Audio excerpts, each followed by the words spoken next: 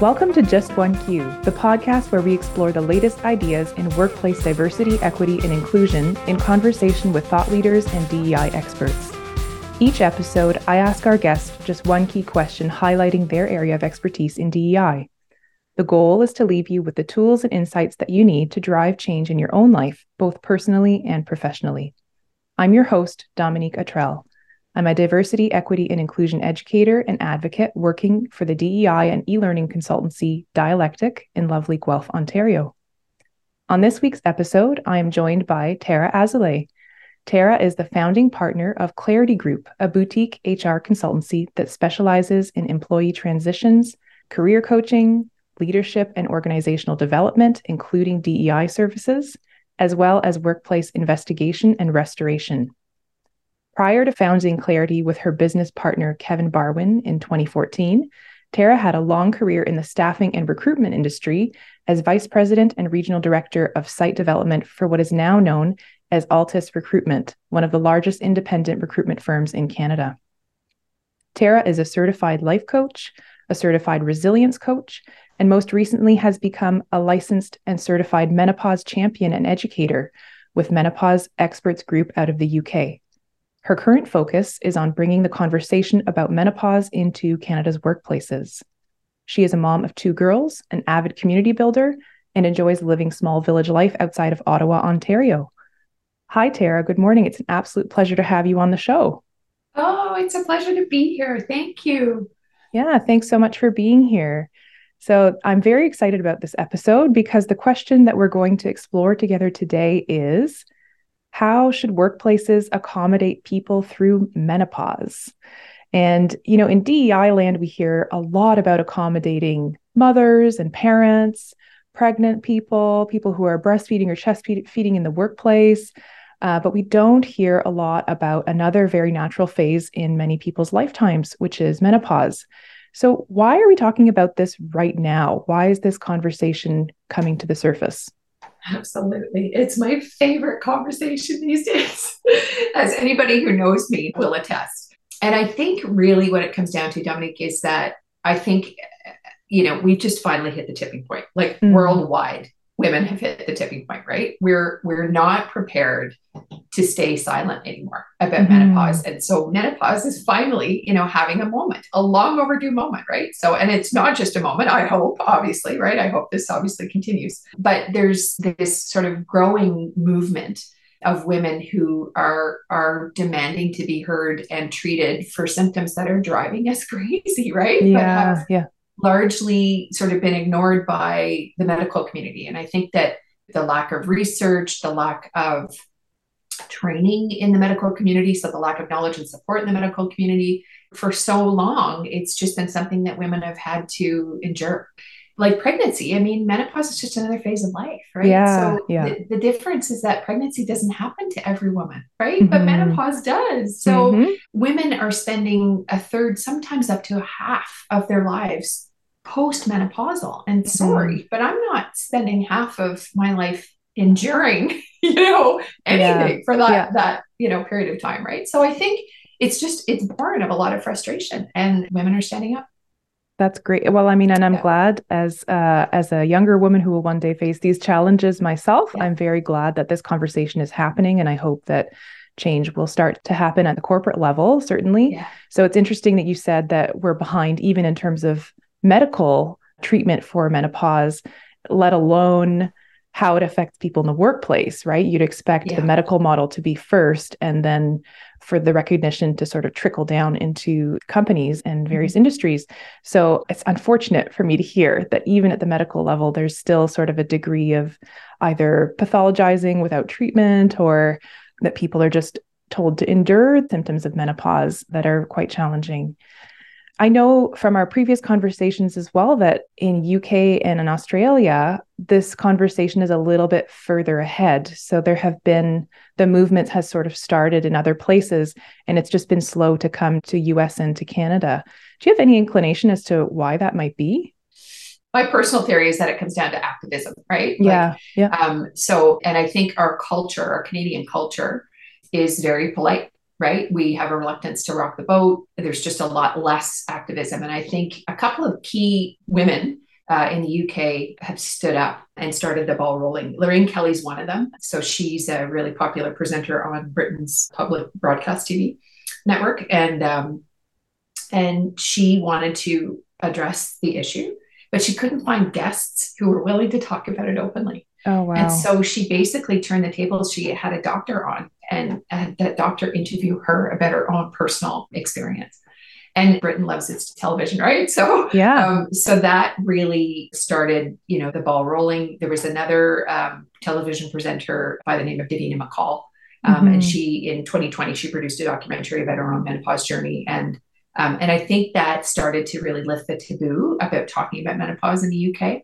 So much so that some of the doctors in the UK were starting to use the term the Davina effect around, to describe patients basically whose midlife, struggles actually started to make more sense to them, right? So after having watched this show, right? So I think, there's just a couple of key people, and that's all it takes. That's for anything, any movement, right? It's one person or a couple of people who come together and say, okay, enough's enough. We need to do something about this. So I think maybe a combination of those things, like the politeness and the fact that we just made, and it could have been somebody in Canada, right? Yeah. But it wasn't initially. But since that time, of course, a lot of folks have stepped up. And of course, you're seeing it all over social. You're seeing it. I mean, I can't open my Instagram or my TikTok feed without seeing somebody talking about menopause, right? Which is fantastic and a little bit dangerous too, I think. Yeah. But at least the conversation is out there, right? Well, I'm glad. Yeah, I'm glad to hear that that's the case, because I don't encounter a ton of literature or commentary about menopause. So I think it is something that is still, you might have to go looking for it, is my understanding. And I create training about workplace DEI, and it's still not a normalized part of the conversation. So I'm glad we're having this conversation today. And I want to acknowledge that there is definitely stigma and there is sexism, even within DEI, and the topics that we sometimes choose to amplify and those that we choose to subtly ignore. And I'm really glad that this conversation is coming to the fore. I would love to spend some time just to hear your description of what the challenges of working through menopause or perimenopause are like without proper accommodation. So what might that be like as an experience for somebody? Yeah, I think a lot of it has to do with, well, first of all, I think women not understanding kind of what's happening to them, or not realizing that maybe some of the things that are happening to them are related to menopause, number one, and then are impacting their performance, right? So I think, reduced work performance for starters is a biggie. Brain fog is real, right? Lack of sleep, is a huge contributor. Higher anxiety because of the lack of sleep and all of these things. It just escalates everything further in an exhausted body, right? So I think working without any support or education or accommodations can lead to more time away from work, right? Yeah. Without an understanding of why, right? More sick days, less productivity, less confidence at work, right? So if proper supports aren't in place, these things obviously can lead to problems in the workplace. And in extreme cases, women may choose to leave the workforce, right? Which totally derails their careers, their earning potential. There's so many things that, are tied into that. And I think organizationally, I mean, companies are suffering, companies will suffer, right? They're losing seasoned employees, they're losing institutional knowledge, they're losing leaders, they're losing role models. This is going to create a void. It's, expensive. It sends a signal that, menopause and the workplace don't mix, right? And I don't believe that that's how things have to be. So I think, without proper accommodations, all of these things can create a perfect storm, which leave women to feel like they don't, have many choices, right? Right. And may choose to leave. So yeah, I'm so glad you brought up this idea that the organizational cost of not having accommodations specifically for menopause, given the seniority and the age of women who would be tempted to leave or who might have professional setbacks, because you're talking about women who have spent a lifetime at this point, finally breaking into those senior roles. And a lot of that is still so hard won, right? leadership roles for women we're still very much in the minority, and it's difficult for women to achieve that level of status or leadership within a company. And so to finally get there, only to feel like your competence is challenged by something that's happening to you physically and psychologically. Yeah, I can imagine how devastating that is personally, but also organizationally, for sure. 100%, right? Mm-hmm. The Harvard Business Review, there was an article that they put out in 2020, and they talked about how, menopause sort of intersects at that critical career stage, right? Because it's happening between 45 and 55 generally, right? Yeah. And that's the age bracket that women are most likely to move into top leadership positions, right? Mm-hmm. So, like if we want to move the needle on the number of women in leadership roles and maintain their contributions to the organization's bottom line, we have to be more open about what menopause is and how it affects both individuals and organizations. Absolutely. So, yeah. And we'll talk more about, I want to ask you about accommodations in just a moment. But first, I'd love to talk a little bit more about what menopause and perimenopause can contribute. Like, I feel like the conversation when we think about menopause, we do think about a constellation of symptoms. We think about brain fog. We might think about hot flashes and the difficulty that is, navigating those changes. But I wonder if you could speak to just some of the good parts. Are there any good parts, any redeeming qualities, anything that comes out of being in that stage of life that is good for the individual and also good for organizations? Well, I think, obviously the wisdom that comes with age, right? Mm-hmm. With aging. Mm-hmm. I think that's across the board. That's men and women, hopefully, for most of us, right? So I think that accumulation of wisdom and experience is really important to organizations. I think women in middle ages, my own personal experience was that I lost the fear of speaking up and speaking out. Like, yeah, when things feel like they're unraveling a little bit, you get really micro on, the things that you can control, right? Yeah. And some things just aren't as important anymore. And some of those things are, what other people think. Right? Yeah. And so I think there's, a greater willingness for middle-aged women to speak up and speak out. And I think certainly the mentorship and coaching aspect of women in middle age in leadership positions, to be able to coach younger generations so that they know what's coming and how to handle it, right? How do we navigate? How do we maneuver these challenges so that we can better perform, stay with our organizations longer and, have happier work-life balance, right? Absolutely. Yeah. I love this idea of sort of the boldness that might come with menopause. Something that has stuck with me for a while I heard this interview with Dr. Sharon Blackie, and she's an award-winning writer of fiction and nonfiction. And she wrote a book called If Women Rose Rooted, in addition to a whole bunch of other books. And she's a psychologist who specializes in neuroscience and narrative and also mythology and Celtic studies. And I'm going to read a quote from something that she said in this podcast interview, and it stuck with me ever since. But she said, menopause undoes us in various ways, not just physically, but psychologically. It's literally burning away all we thought once defined us, everything that we were clinging on to. Women begin to become aware of all of the ways in which we have not been listened to, the ways we have been sexually abused or harassed, or all of the stuff that happens to women in the culture today. At menopause, you can't hold in the anger anymore. And so I like those words just stuck with me. And it conjures sort of this idea of somebody who is full of sort of this righteous wrath, and channeling that can be so powerful, right? Like you've got an opportunity to speak out for what is right and to turn your attention to sort of justice and equity. And depending on your role, that can be really powerful. And I think it does tie back into this idea of mentorship, because you care about making things right for the next generation, and your support is there for them. Absolutely. Oh, that's good. That's a beautiful, beautiful quote. And it's, and it can be if that wrath does not have, if it's not channeled and it doesn't have where to go, it can make people's lives really miserable, not just the woman, but everybody around her, right? So, Yeah.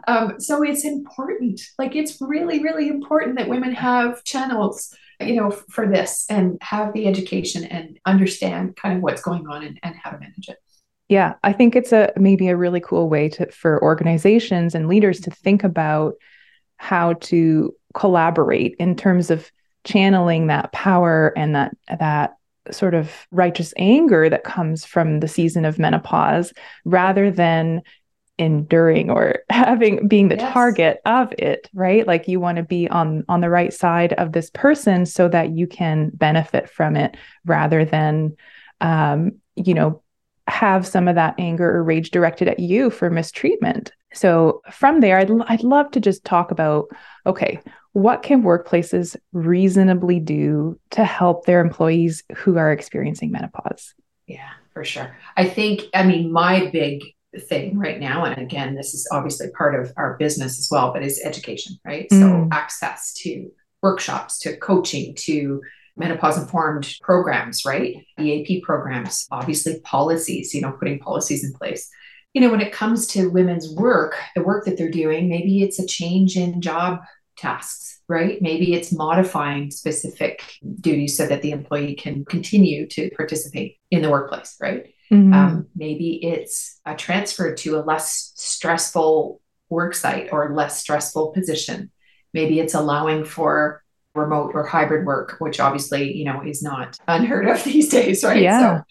So to lessen the stress associated with commuting to the office, right? Physical supports in the workplace, right? Climate control, easy fans, right? Increased ventilation, access to cold water, quiet areas for rest and refocus, right? Flexible work schedules, of course, that's a pretty easy thing to do. Time off for medical appointments, which may increase, during this time, right? Yeah. Even things like allowing seniority to accrue during menopause related absenteeism or reduced hours, right? Making sure that it doesn't get stopped in its tracks, right? And how about this? Maybe there's just a period where there's just a higher tolerance for a subpar level of productivity. Like maybe we just give people a break, right? And in severe cases, maybe it's, tolerating kind of otherwise excessive absenteeism, right? So maybe there's that short period in there where it's just a readjustment, right? Until the person can get things, sorted. So it's a bit of humanity, I think, is really, I mean, we do it for, we have all kinds of accommodations for other conditions. And why should this be any different, right? Yeah, absolutely. I love that call out, because we often think, oh, there's got to be a way to keep productivity, perfect and untouched.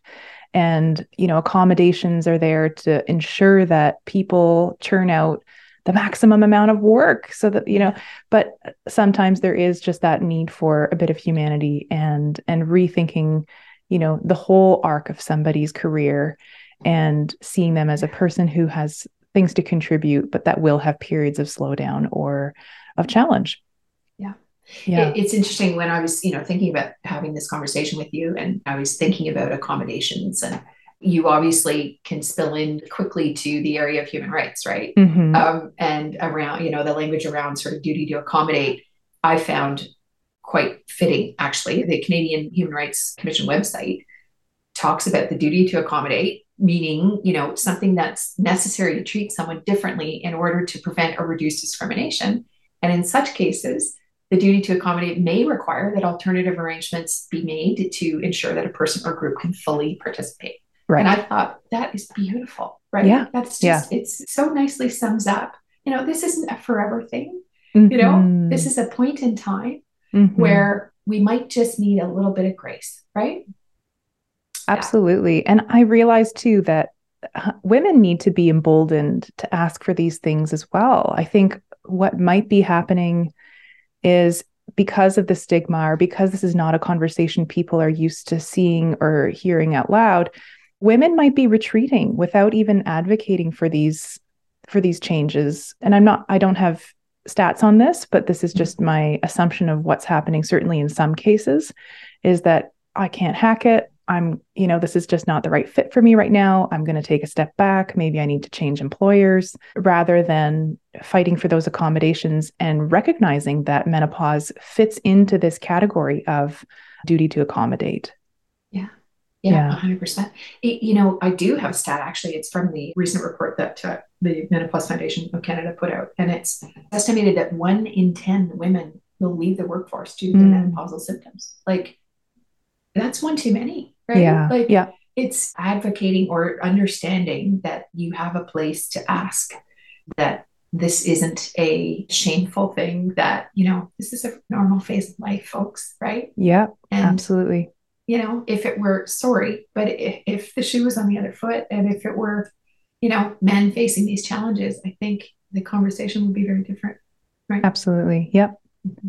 Yeah. And of course, so something else I want to bring up is that obviously every kind of accommodation, every accommodation conversation is deeply individualized. It is very personal.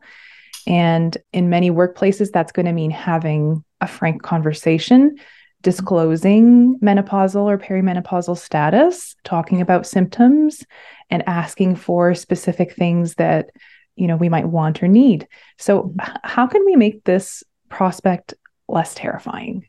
Yeah. And again, it comes back to education and training, I feel, right? Having organizations take the first step in normalizing, hey, this is just, another thing that as humans, we're going to deal with in the workplace, right? So, and it's not just, obviously education for the women experiencing perimenopause and menopause symptoms, but it's their managers, it's their colleagues, right? It's their families, right? So, raising awareness, promoting a better understanding of what's happening, all of that goes to reduce the stigma around this. And once you reduce the stigma, then you reduce the reluctance of women, approaching employers saying, hey, I need help, right? It is a very personal thing. And, I'm not saying that this is going to make every single woman want to come forward. I mean, there's just, there's some people who will never advocate for themselves. It's just too personal for whatever reason, right? It doesn't matter. But I think if we can make it better for the majority of women in the workplace, then that's where we need to start. Yeah, I agree. And obviously with this piece of raising awareness through education among HR professionals and leaders, which is that, that piece to make things more inviting for people to even initiate this conversation. Sometimes it has to just start from those places. Where can those people turn for more information about this? Where can that education come from? Yeah. So in my case, I mean, I obviously, you go online and you find out, who's talking about this stuff. And because Canada is a little bit behind the UK and Australia, I ended up getting a lot of my information and doing a certification through Menopause Experts Group in the UK. And that group is founded by a woman by the name of Dee Murray. And everything they do is dedicated to the subject matter of menopause, right? So their whole mission is to sort of shine a light on a topic that many people obviously still find uncomfortable, and give women a foundation to learn more about what's happening to their bodies and their minds during this phase, right? So, and there are other organizations obviously out there that are training. I think, like anything else, I liken it to like the fitness world, right? Like, there's just so much information out there. So you really have to be careful about, what you're taking in. In Canada, there are a few people that came onto my radar early in the game who I feel are good sources of information. Okay, great. Dr. Jen Gunter, who's a Canadian OBGYN, she wrote the Menopause Manifesto. And what's interesting, this will sort of, contextualize how starved women are for information about this. So it was released on May 25th of 2021. So fairly recent. It hit the New York Times bestseller list within 7 days. Oh, wow. So obviously, right? And it's a great read. There's another woman by the name of Shirley Weir, so also Canadian. She launched a health education platform back in 2012 called Menopause Chicks. And it was really to, again, empower women to sort of talk openly about perimenopause and menopause and navigate, all of the health information that's out there, right? she wrote a book called Mokita, which includes guidance from like 13 different women's health professionals. So it's chock-a-block for sure. And then more recently, the Menopause Foundation of Canada was formed, right? So Trish Barbado and Janet Coe founded these organizations, and they're not like, I think Trish is an accountant by trade. Like, okay. These are all women who are just like, get hit with this and go, what is going on, right? Yeah. And I need to figure this out and do something about it, right? So the Menopause Foundation of Canada is a registered not-for-profit, and it advocates for support that, women need in their menopausal years from the healthcare system, from government, from business, the broader community. So they're, really working hard to sort of break the silence and the stigma and improve health equity. And again, my little area of passion, creating menopause inclusive workplaces.